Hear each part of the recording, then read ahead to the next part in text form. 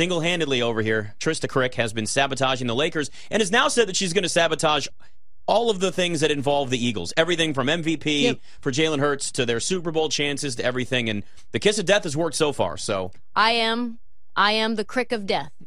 You know what? That may be the segment we now have, and then it's just going to be who are we betting on to fade? Who are you sabotaging? You put out that negative energy in the universe, and then you come back. Yes, and that's all that it is. Like Medusa.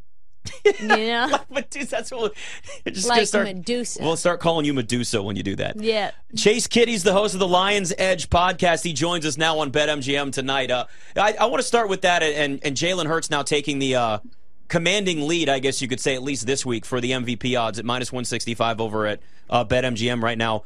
Do you see him hanging on to this? Because right now, Josh Allen at 18-1. I mean, he's still got a chance. Plus, the Bengals at the end of the season make a statement against Joe Burrow. Where are you on the overall MVP market in the NFL right now? I guess you would label me a Jalen Hurts doubter, or I guess there's not a lot of nuance in this. You're either a lover or a hater, so I guess I'm a hater. I think what he's done is awesome. I think the Eagles have a real shot to end up 16-1.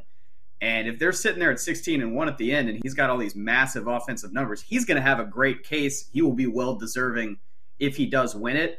I guess I'm just a naturally conservative person when we come to some of these conversations. So I'm a little cautious sticking my neck out and immediately saying, yeah, I think this guy's definitely going to get MVP when they don't previously have the resume to kind of be in that conversation. I guess I'm a little more traditional. Josh Allen, we've seen it multiple seasons. Patrick Mahomes, we've seen it multiple seasons. So I think the case that you guys laid out for Josh Allen's great. I think I even talked about it a little bit last week about how it lays out, how you can buy low. He's this consummate favorite earlier in the season. Buffalo has the inside track to the number one seed in the AFC playoffs. So the path is there. And you're talking about Jalen Hurts at -165 versus Josh Allen at 18-1. I think the case for the value there is clear. But I mean, Hurts will definitely deserve it if it does end up going to him. But that's sort of a separate talk show conversation than the numbers-based conversation in the betting market.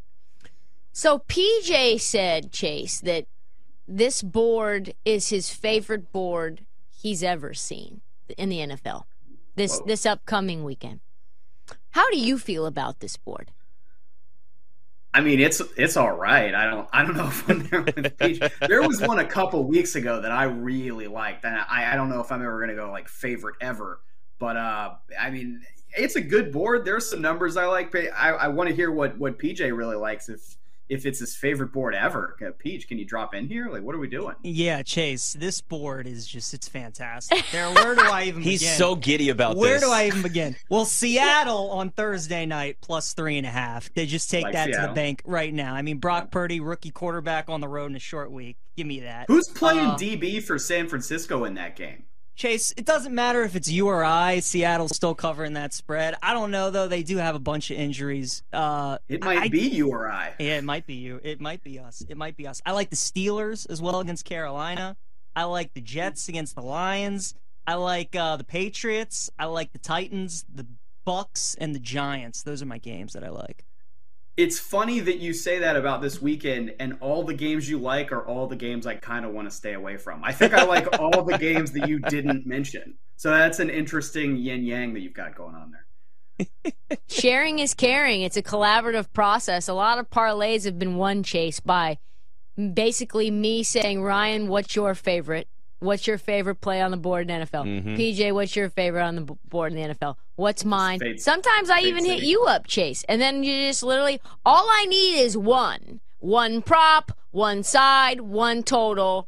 From any game, anywhere, any sport. And the NFL is like that, I think, a little bit too. What is your take, though, just in general, about how last week shook out? Like, were you surprised at how San Francisco was able to seamlessly integrate Brock Purdy into their offense? Or is that sort of much ado about nothing because that's what Shanahan does?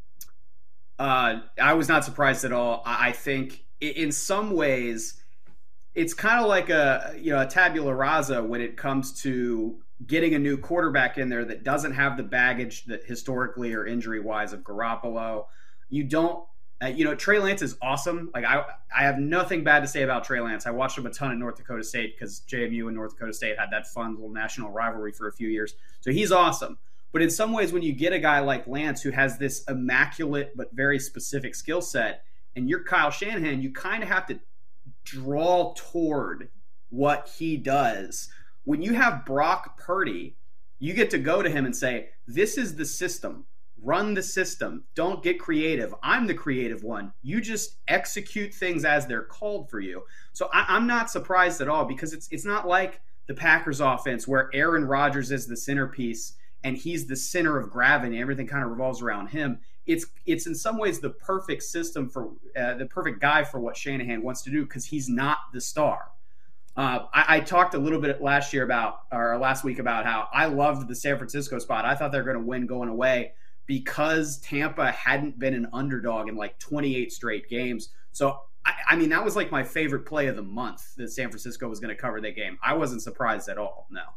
So, just to follow up on that, do you think then that there's no real scenario where San Francisco gets an elite quarterback because Shanahan wants someone sort of middle of the road to implement his creativity? Or do you think someone like Aaron Rodgers is a fit because he's gone after him pretty aggressively?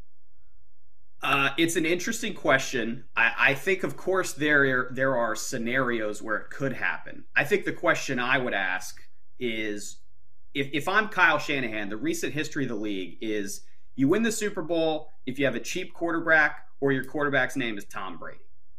So I wouldn't necessarily be looking, again, this is me speaking, if I'm running that team, I have a great system. We know it's a system that can get to NFC championship games and Super Bowls. I don't want to go find some awesome quarterback I have to pay $30 million to that's I think is going to put me over the edge. I want to get on that rookie deal with an effective, cheap quarterback, spend money in other places like offensive tackle and defensive end and cornerback that we know historically, if you put your money in those positions, that's how you win Super Bowls. I want to spread the money around rather than trying to pay 15% of my salary cap to a quarterback. Yeah, the quarterbacks just keep getting more expensive. Even with the salary cap going up, it's like you still got to pay them so much when it gets to that point. And we've seen the success, obviously, with guys like Russell Wilson years ago and Patrick Mahomes early on in Kansas City before he got paid. Speaking of Kansas City, they're 14-point favorites on the road at Houston. Another big line. The Texans, we know, for a team that's a one-win team, pretty decent at covering. And the other side of things, Kansas City's 4-8-1 against the spread. I'm tempted to take Houston in this game plus 14. Can Houston cover against Kansas City? Because it seemed crazy against Dallas, too. Yeah, I would be on Kansas City if I'm betting this game. It's a big number. Houston this year, when they've been given big numbers, they've generally covered them. So I think the history is on your side of this, not my side of this. Mm-hmm. They get a big number as a home dog against Philadelphia on Thursday night. They cover that. They almost went outright as a 17-point dog against Dallas last week. I just think in this spot, it's like right after it. I think the majority of public tickets are on Houston plus the 14 right now, which is always a spot that I'm going to want to stay away from. So I think talent gap, it's going to be hard at some point for Houston to be competitive in a spot like this. Dallas was, I think, due for a flat game. I think after you win at Minnesota by 1 million points, it is so easy to show up the next week and look past a team that's 1-12-1 or whatever Houston was going into that game. So I think maybe that was more a spot about Dallas than it was about Houston. And that's to take nothing away from the Texans because, I mean, they really played a good game. That was not some cavalcade of errors that the Cowboys made, and they just kind of handed Houston a competitive spot. Like, they played really well. I'm just struggling to see them doing that 2 weeks in a row against another really, really good team that's a top-end competitor. I would lay the points with Kansas City. A team I'm pretty curious to get your take on, Chase, is the Lions. Obviously a lot of people were scratching their heads as to why the Lions were favored at home against a 10-win Viking team, and it was really never close, right? Just kind of an ass-whooping. And now they go to New York. They play the Jets. They're a 1-point dog, basically a pick-em. The total's 44.5. Sort of an interesting spot, right? Because you got a Lions offense that's very, very potent. Defense has been quite leaky. Jets are sort of the opposite and we don't even know if Mike White's going to play. I think I've been on Detroit 6 or 7 straight weeks. It's not, I don't think, some great handicapping from me in this particular case. I think a little bit of it is luck. I just happened to pick up on the right, side, the right stats, the right trends at the right moment. I bet them against the Dolphins. I thought they looked better. I just pretty much carried it all the way up until last week. And last week was really when I started thinking, is it time to jump off the train? Detroit, the hype is starting to circle back around. I thought, no, they're a favorite over a 10-win team, and they're a 5-win team. The market is telling us something. So I bet them one more week. They rewarded me again. Now it really feels like the hype consensus is getting ahead of its skis. The problem with betting this game is it's exactly what you guys laid out. Who is playing quarterback for the Jets? Because if I have to bet on Joe Flacco and the Jets against a Detroit team that really seems like it's playing with confidence and knows what it's doing right now and is throwing passes to pass-eligible Penei Sewell and like all this crazy stuff that they're doing, just the sack that you have to do some of this stuff is outstanding. And I love watching it. And hats off to Dan Campbell and everybody on that coaching staff, because this really is like impressive turnaround to watch. But I feels like they're due for a loss. They're way overdue for a loss at this point. And it feels silly to say stuff like that, but it's an 18-game season. Like, everybody is due at some point. That's just how this stuff goes. It's an up and down league. I just can't sign up right now to bet with Joe Flacco. So I lean Jets, but I need to know more information about who's available and who's going to play. And maybe waiting it out, we get a better number with the Jets in the long run, because the Detroit hype train could just keep going all week, and that number could move toward them. Yeah, and if you look at the Lions now, I mean, they're in playoff contention again. They're 6-7. You've obviously got other teams in front of them, like the Giants falling back, and the Seahawks now are still fighting for that spot. The Commanders, like, there's a big jumble between like the 7-5 and the 6-7 teams. What type of chances do you give the Lions to actually make a playoff run and then get in? I think they're plus 240 over at BetMGM to make the playoffs right now. Yeah, I wish I've been so good at playing live playoff numbers this year, and I have so many.